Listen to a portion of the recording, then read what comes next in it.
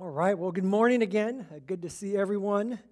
Well, today we are wrapping up our series in Genesis. We're just pressing the pause button until resuming back up again next fall. And I hope that you've been blessed and challenged and really inspired during the series. I know I've been really blessed going through it.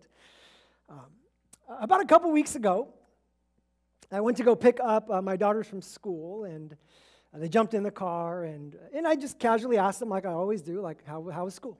How was your day? And they kind of were visibly distraught, and they're like, it was terrible. It was terrible. It was a waste of time. We didn't learn anything. I think it's pointless. It's pointless if we even go this week. Right? And just concerned, what happened? Like, what was wrong? And they kind of paused, and they said, there was no Wi-Fi.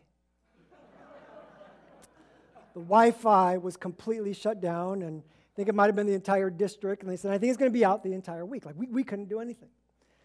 And I'm just like, oh, okay. And, it's like, back in our day, when we used to walk through the snow, right? Like, we used a thing called pencil and paper, right? And come to find out, they're pretty dependent on technology these days in school and in the classrooms.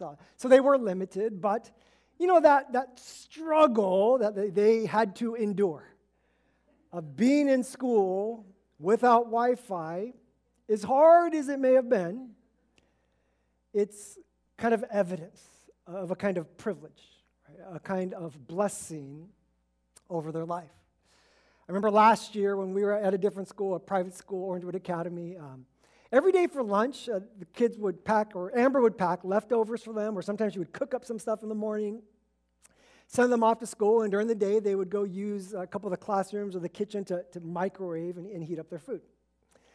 At some point during the year, the school decided, for whatever reason, the kids were congregating or too many microwaves were going on at one time, that the kids were no longer allowed to use the microwave ovens. And the kids were shocked, right? Visibly upset. I wasn't there, but what I heard was that, the kids threatened to protest, revolt, complain, right? As to say, like, how could we eat if we can't microwave our food? And at some point, I guess students were complaining to the principal, and the principal responded in jest, and he's a great guy, but he responded kind of in jest, like, you guys ever heard of a sandwich?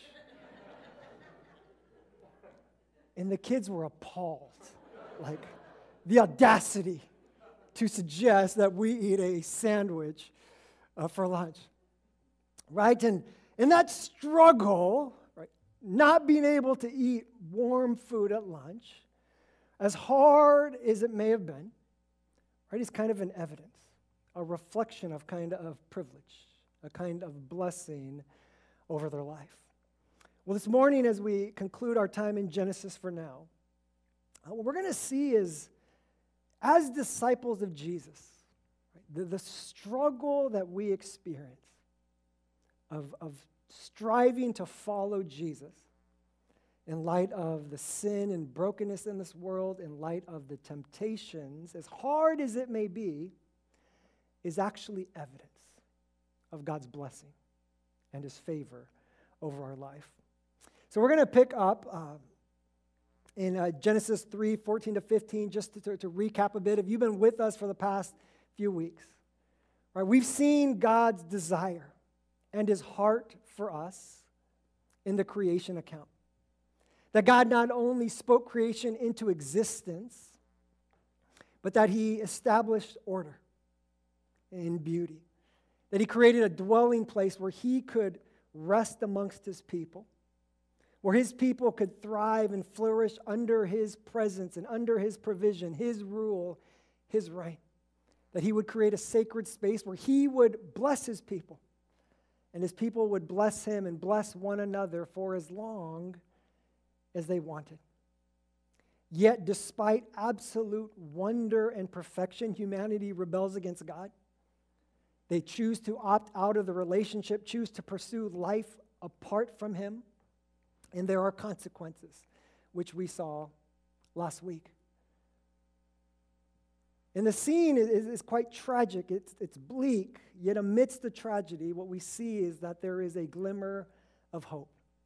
And we see this hope in God's curse, his words to the serpent. And that's what we're going to see in verses 14 to 15 this morning.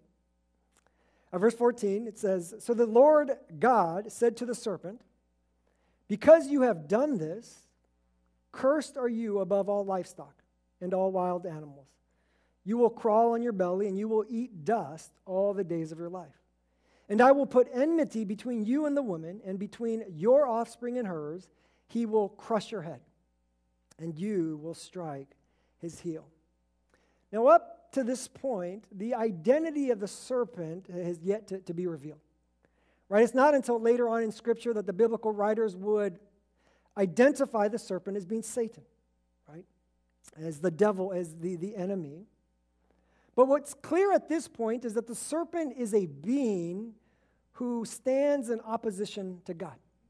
This is a being who is working to undermine and sabotage everything that God is doing.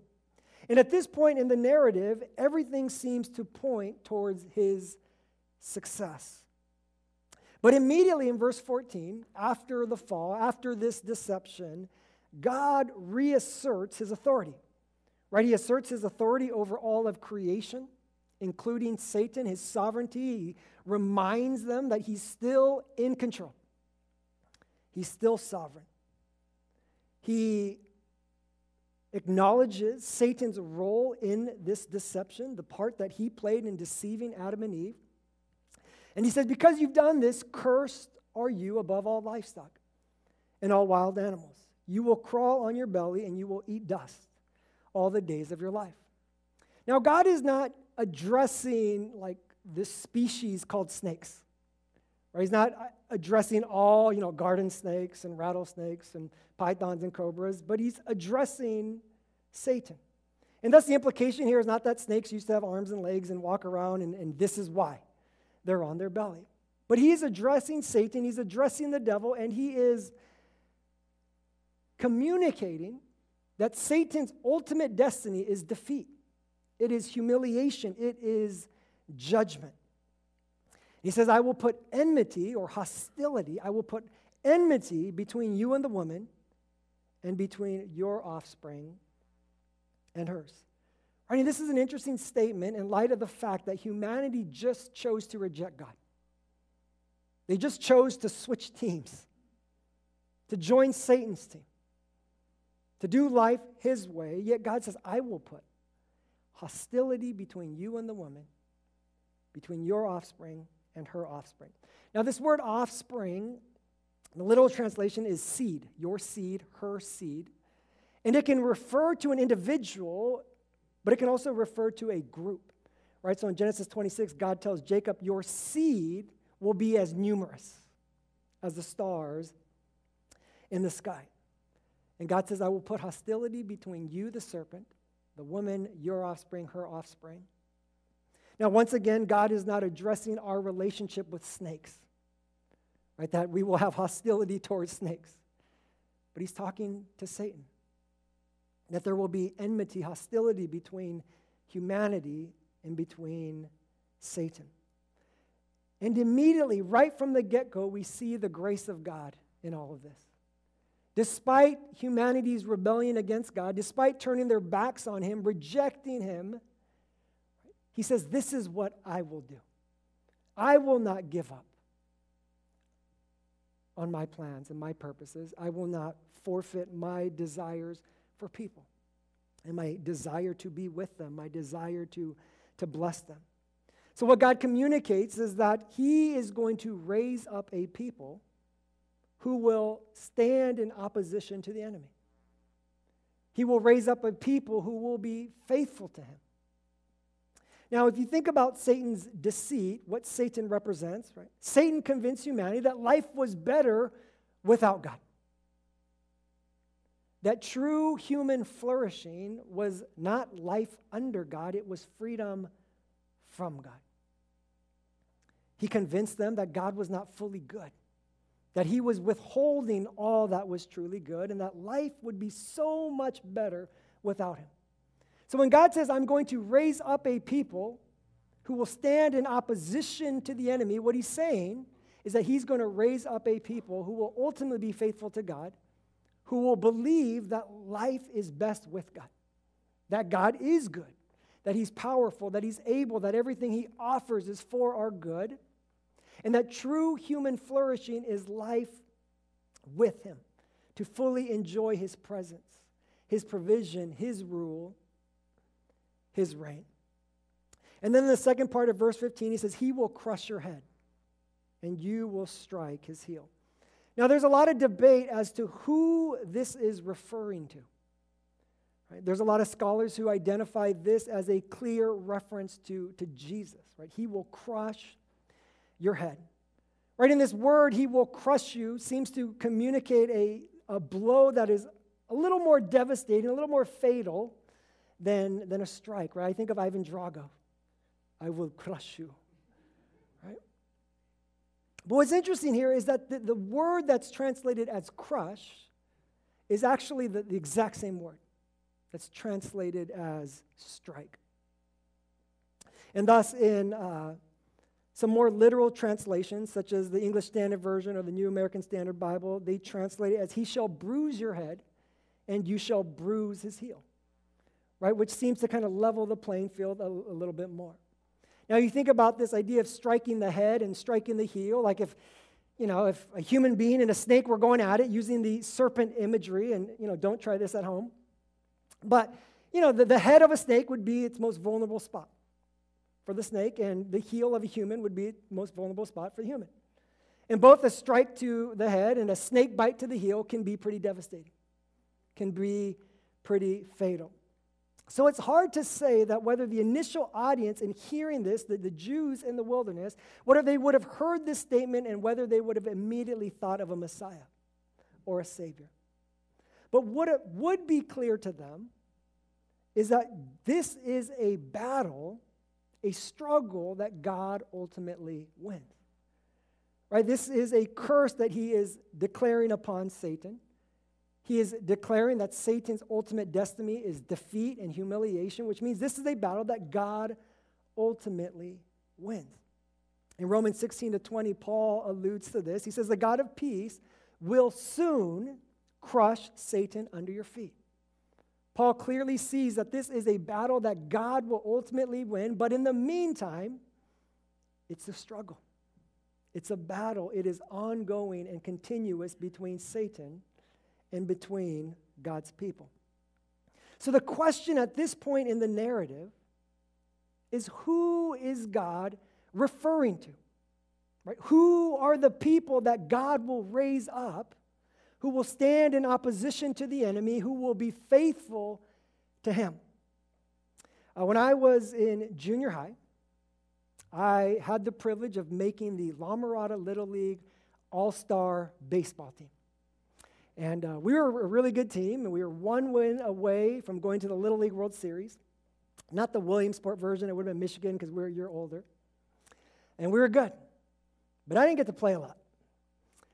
So after the season, one win away, we have our end-of-the-year banquet. And during the banquet, we have our trophies all lined up. And the coach goes through trophy, reads the name, and one by one describes the player, right? Before saying the name, and we're all kind of like guessing like who he's referring to. So we pick up the trophy and be like, this person was the backbone of our defense. Like he was our catcher, our heart and soul. And all of us we're looking, we're like, it's Kurt. He's talking about Kurt. He's like, Kurt. Picks up the next trophy and he's like, this is the best player of our team, MVP, pitcher, hitter, outfielder. And we all look, we're like, he's talking about Jack. He's like, it's Jack. One by one, he goes through, and there's, just a few of us sitting there, and picks up a trophy. He looks, and he says, this person gets good grades in school. And everyone's like, Eric. See, for the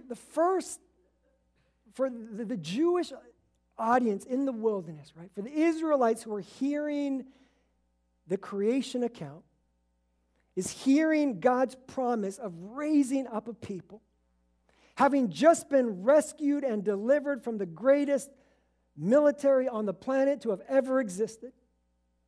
Right? It would have been hard for them to hear this and to not think, he's talking about us. God is clearly talking about us. Right? It was to their forefather Abraham that God would say, I will make you into a great nation. I will bless you. I will make your name great, and you will be a blessing. Right? God tells the Israelites specifically through Moses, Exodus 29, 45 to 46, he says, then I will dwell among the Israelites and be their God. They will know that I am the Lord their God, who brought them out of Egypt so that I might dwell among them. I am the Lord their God. Right? They were the ones that God chose to bless.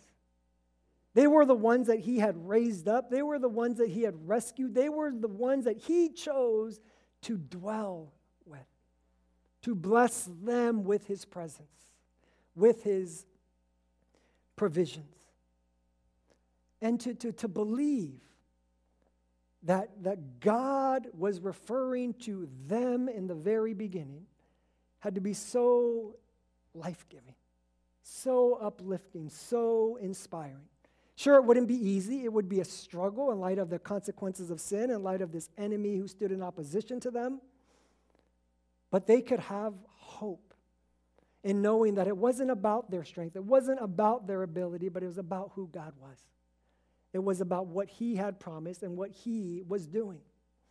The question for them was, would they want that kind of relationship with God? Right? Would they believe that God was truly good, that he was powerful and able, that everything he offered was for their good and for their benefit, that life was best with God, to live under his rule, his reign, to live according to his design, to be fully dependent on his guidance and his direction? Right? And God says, if so, then here's how to experience what I have to offer. Deuteronomy 28, 1-2. God says to the Israelites, if you fully obey the Lord your God and carefully follow all his commands, I give you today, the Lord your God will set you high above all the nations on earth. All these blessings will come on you and accompany you if you obey the Lord your God. Right, what God tells Israel is, I am inviting you to experience the kind of relationship that I've wanted with my people from the very beginning. Here's how to experience it. Here's how to receive my presence, my provisions, my rule, my reign. Do what I say. Obey my commands. Follow my instructions. Right, he's not saying, do these things to make me happy, then I'll bless you. He's saying, do these things to experience my presence, to experience my provisions. We have a family friend who recently graduated from school, college, finished playing college basketball, and moved back home. And in addition to working on the side, she's coaching and offering training and skills clinics. And she reached out to us and said, hey, if Carly and Kate ever want, to get some extra training in, if they, come on out. Be happy to work with them. And she has a lot to offer. Skill, expertise, experience, and it would be greatly beneficial for our girls, and we plan on getting them out there at some point. Now, if our girls were to go out to one of her trainings, the way they will be able to receive all that she has to offer is by doing what she tells them to do. Right? To doing whatever drills she puts them through, to making whatever changes, modifications, tweaks that she suggests them to do. It wouldn't be easy. It would be hard. It would be challenging. It may not come natural. But they would do as she says, not to make her happy, not out of fear to disappoint her, but to receive what she has to offer. You see, it would have been so easy for Israel to look at others, to look in the past, and to see how kind of obvious and straightforward and simple this is. Right? For them to look at Adam and Eve and just be like, you only had one job. Right? Like, you had it. All you had to do was just enjoy God's presence, go on hikes, take care of a perfect garden, make babies, hang out with harmless, warm, fuzzy animals, indulge from any tree in the garden, just not one, right? And you couldn't do it. It would have been easy for them to look at Pharaoh, someone like Pharaoh, and be like, Pharaoh, if you would have just listened to God the 9th time, right? Like things could have turned out so much different. You know, they could have thought and looked, thought about the golden calfers of the group. You know, if the golden calfers, like, what were they thinking? After all that God had done for us to make a golden calf and to worship it. And then, when Moses came back, like, they should have just apologized. It would have been so easy for Israel to look at others and to see how God's invitation was so clear, so blatant, so obvious. But the question that each of them had to ask themselves is, will I trust God today? Will I obey Him today? In light of the circumstances I face, in light of all of the challenges, in light of all of the beliefs, and all of the temptations, in light of all that this world has to offer, is following God and trusting God the best thing for my life? And what we see throughout Scriptures that Israel struggled with this. Said one thing with their mouths, demonstrated another thing with their choices and with their decisions. So we see in Scripture is that this rebellion continues. Yet God does not give up. God does not forfeit or abandon His plans and His desires for you, for me. God remains true to His promises. He comes to earth in the person of Jesus, sends His Son to live amongst us. His name, Emmanuel, God with us, which we're going to celebrate all next month. And Jesus lives a perfect, sinless life. He demonstrates life to the fullest. He is the perfect image of the invisible God, lives according to the Father's design, fully dependent, intimate with the Father. Jesus lives the life that we were created to live. And He does this so that He can stand on our behalf. So that on the cross He could pay for our sins. He can endure God's justice, the punishment, the wrath that we deserve. And that in His resurrection, He can give us the credit for the perfect life He lived. He can give us the credit for His righteousness. That it's on the cross that Jesus pays for our sin and our shame. Right? The sin that separates us from God, the shame that forces us to hide from God and hide from one another, Jesus endures on our behalf so that we would no longer have to. And this is all God, all grace. Right? It's what He does for us despite our sin, despite our rebellion. It's nothing that we do to earn this, to merit it, to deserve this. It's all God. And He does this so that He can have what He's always wanted from the very beginning, a relationship with you, a relationship with me, a relationship with His most valuable and precious creation. Jesus says in Matthew 11:28-29, "Come to me, all you who are weary and burdened, and I will give you rest. Take my yoke upon you and learn from me, for I am gentle and humble in heart, and you will find rest for your souls." Right? God invites us into a relationship where we get to experience the kind of life that He designed us to live, where we can thrive and flourish, fully enjoying His presence, His provision, His rule, His reign.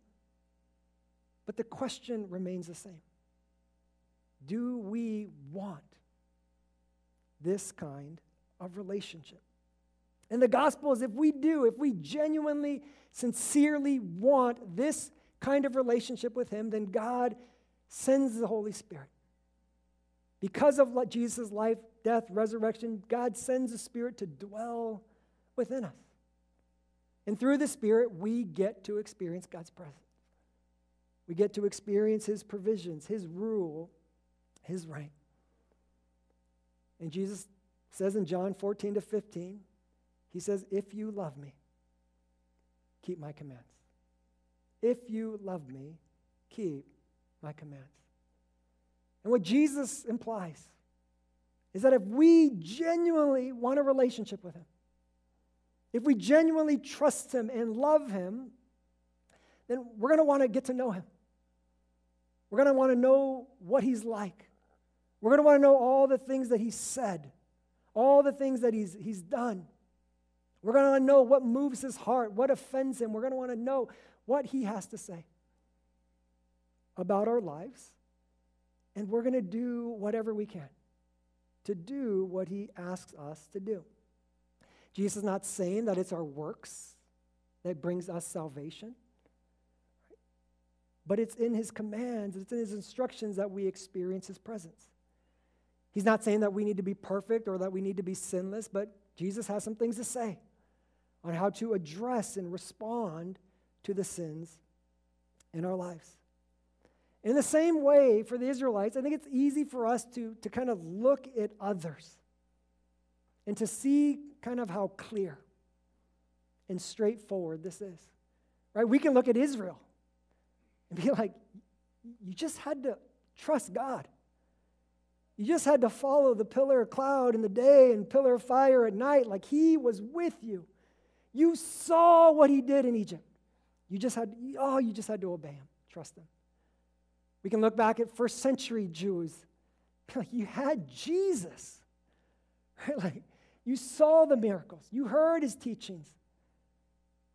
Just had to follow Him. Just had to trust Him. You saw the resurrected body. You just had to trust Him. I think it's easy for us to maybe look at others in our world and just think like, if they just turned to God, their lives would be so much better. If they just repented of that sin, if they just knew God's heart when it comes to those people, so obvious. But the question we need to ask ourselves is, do I want a relationship with Jesus today?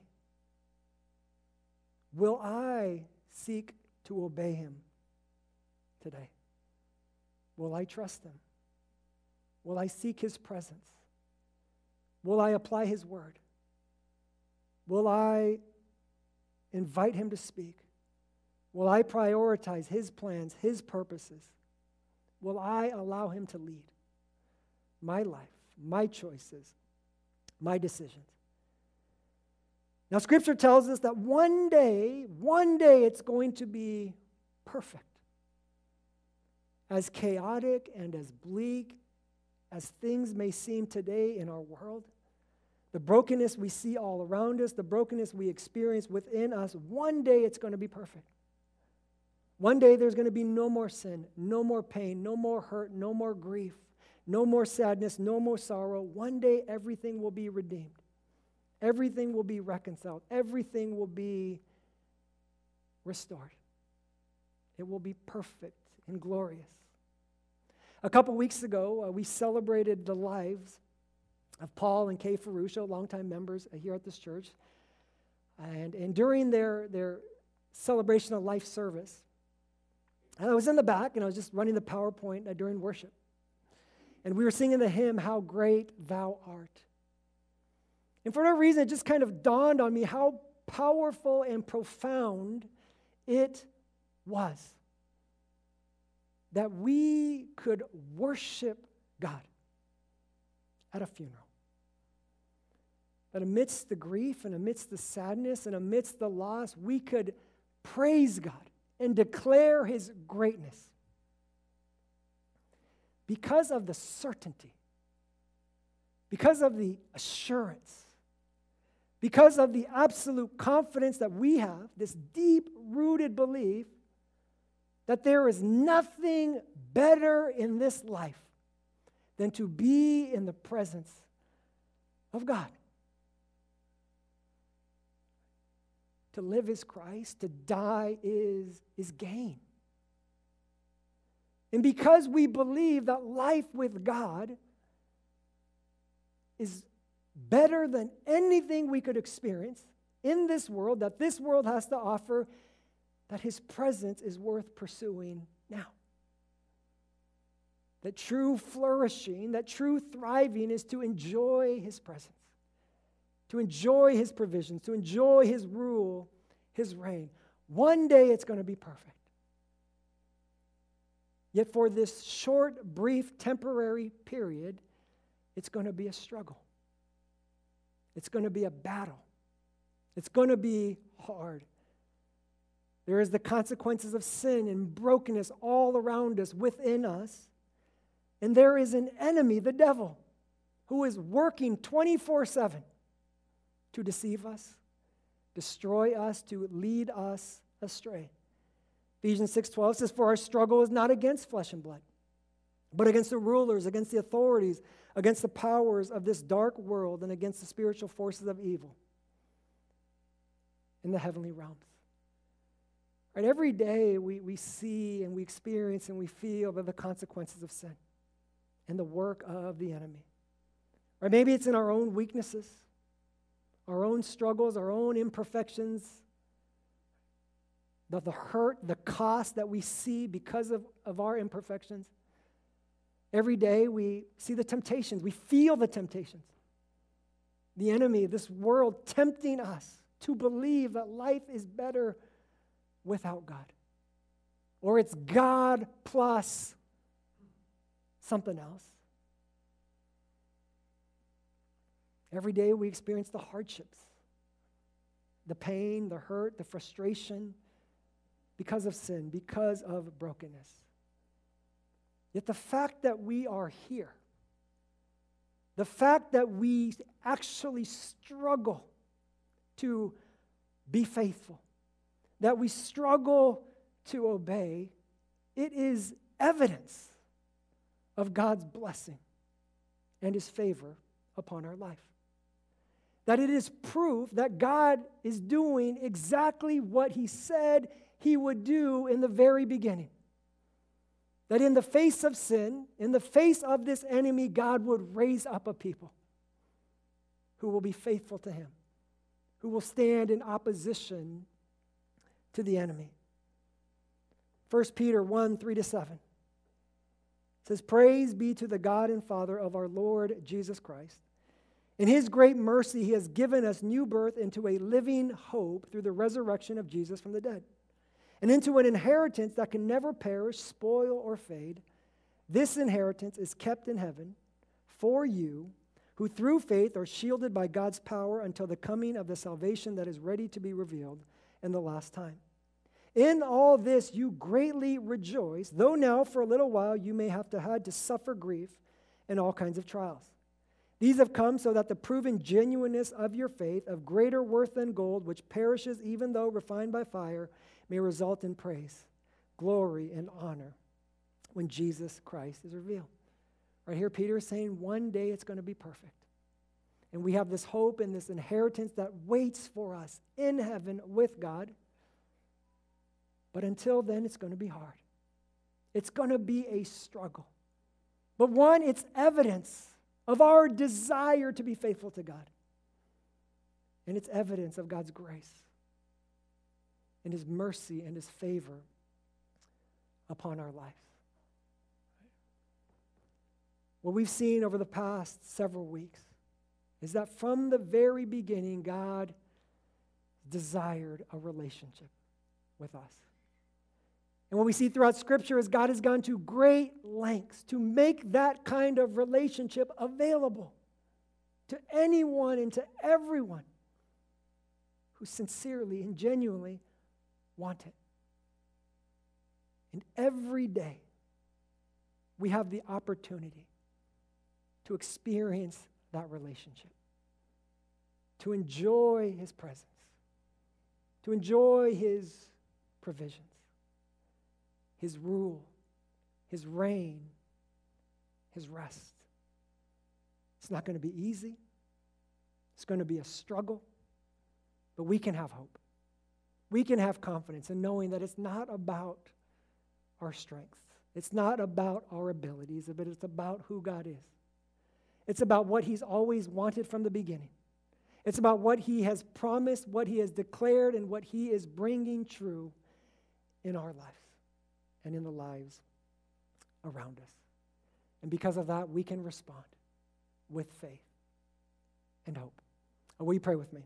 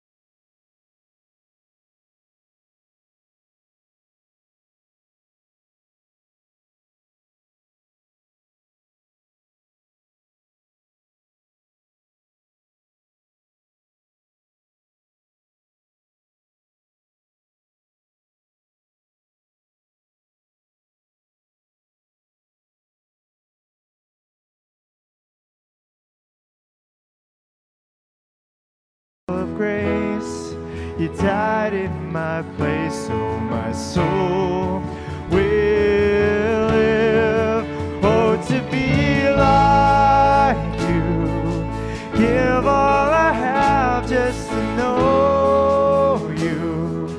Jesus, there's no one beside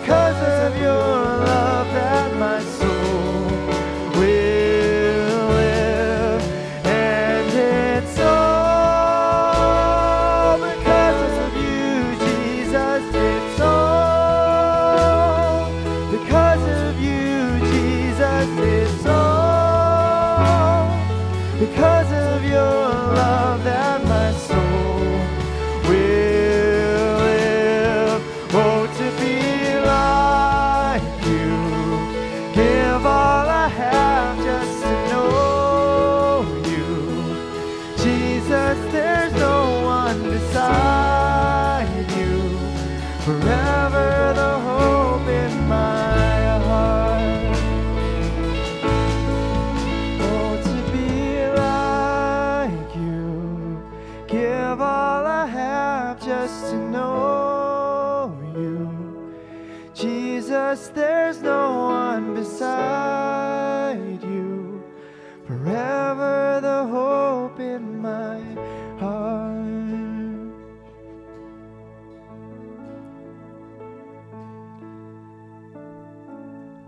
God, we thank you for just the privilege of being your people.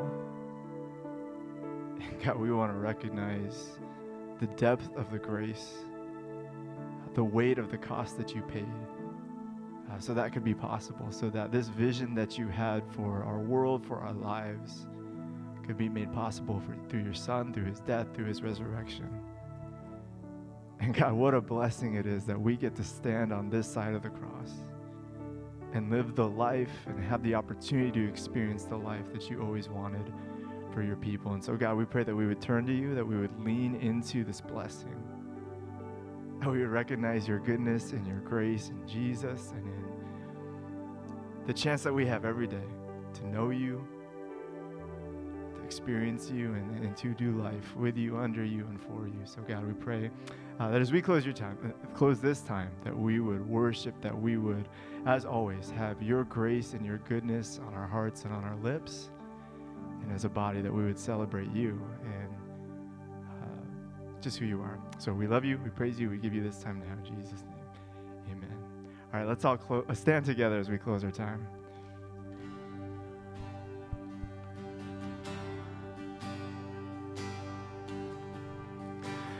People come together, strangers, neighbors, our blood is one. Children of generations, of every nation, of kingdom come. And don't let your heart be troubled. Hold your head up high, don't fear no evil. Fix your eyes on this one truth. God is madly in love with you. So take courage, hold on, be strong. Remember where our help comes from.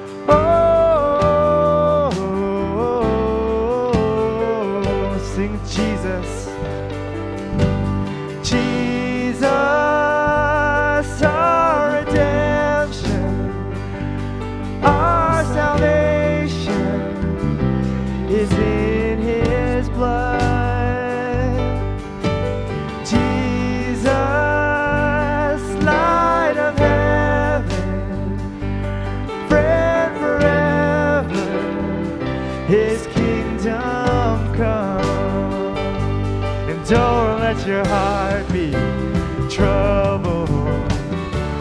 Hold your head up high, don't fear no evil. Fix your eyes on this one truth.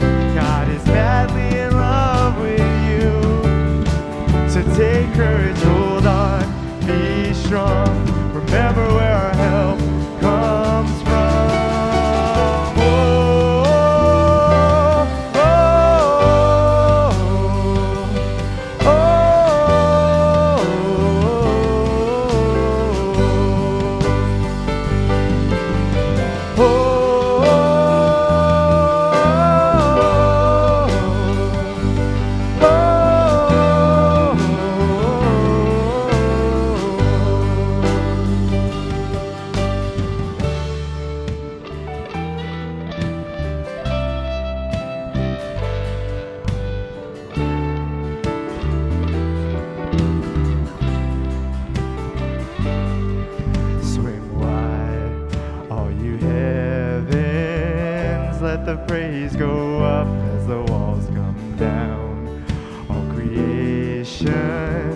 Everything with breath, repeat the sound.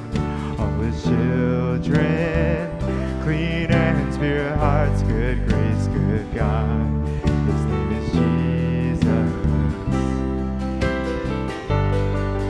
Swing wide, all you heavens, let the praise go up as the walls come down. All creation, everything with breath, repeat the sound. All his children, clean hands, pure hearts, good grace, good God. His name is Jesus. Sing, swing wide, all you heavens, let the praise go up as the walls come down.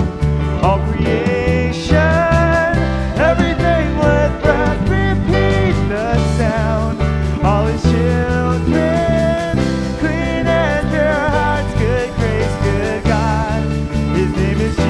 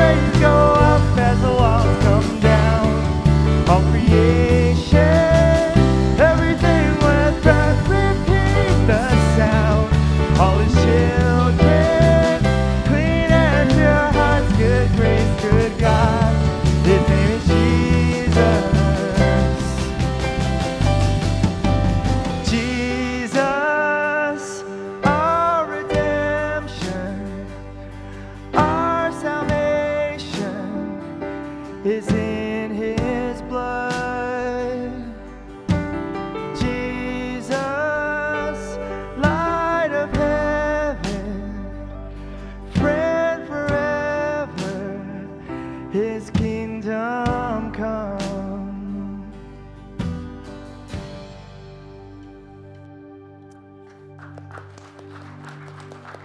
Thank you, worship team. Thank all of you for blessing us with your presence this morning. Let's receive the Lord's blessing. Now may the Lord bless you and keep you. May the Lord make his face to shine upon you and be gracious to you. May the Lord lift up his countenance upon you and give you peace. May the Lord be with you. Have a great week, everyone.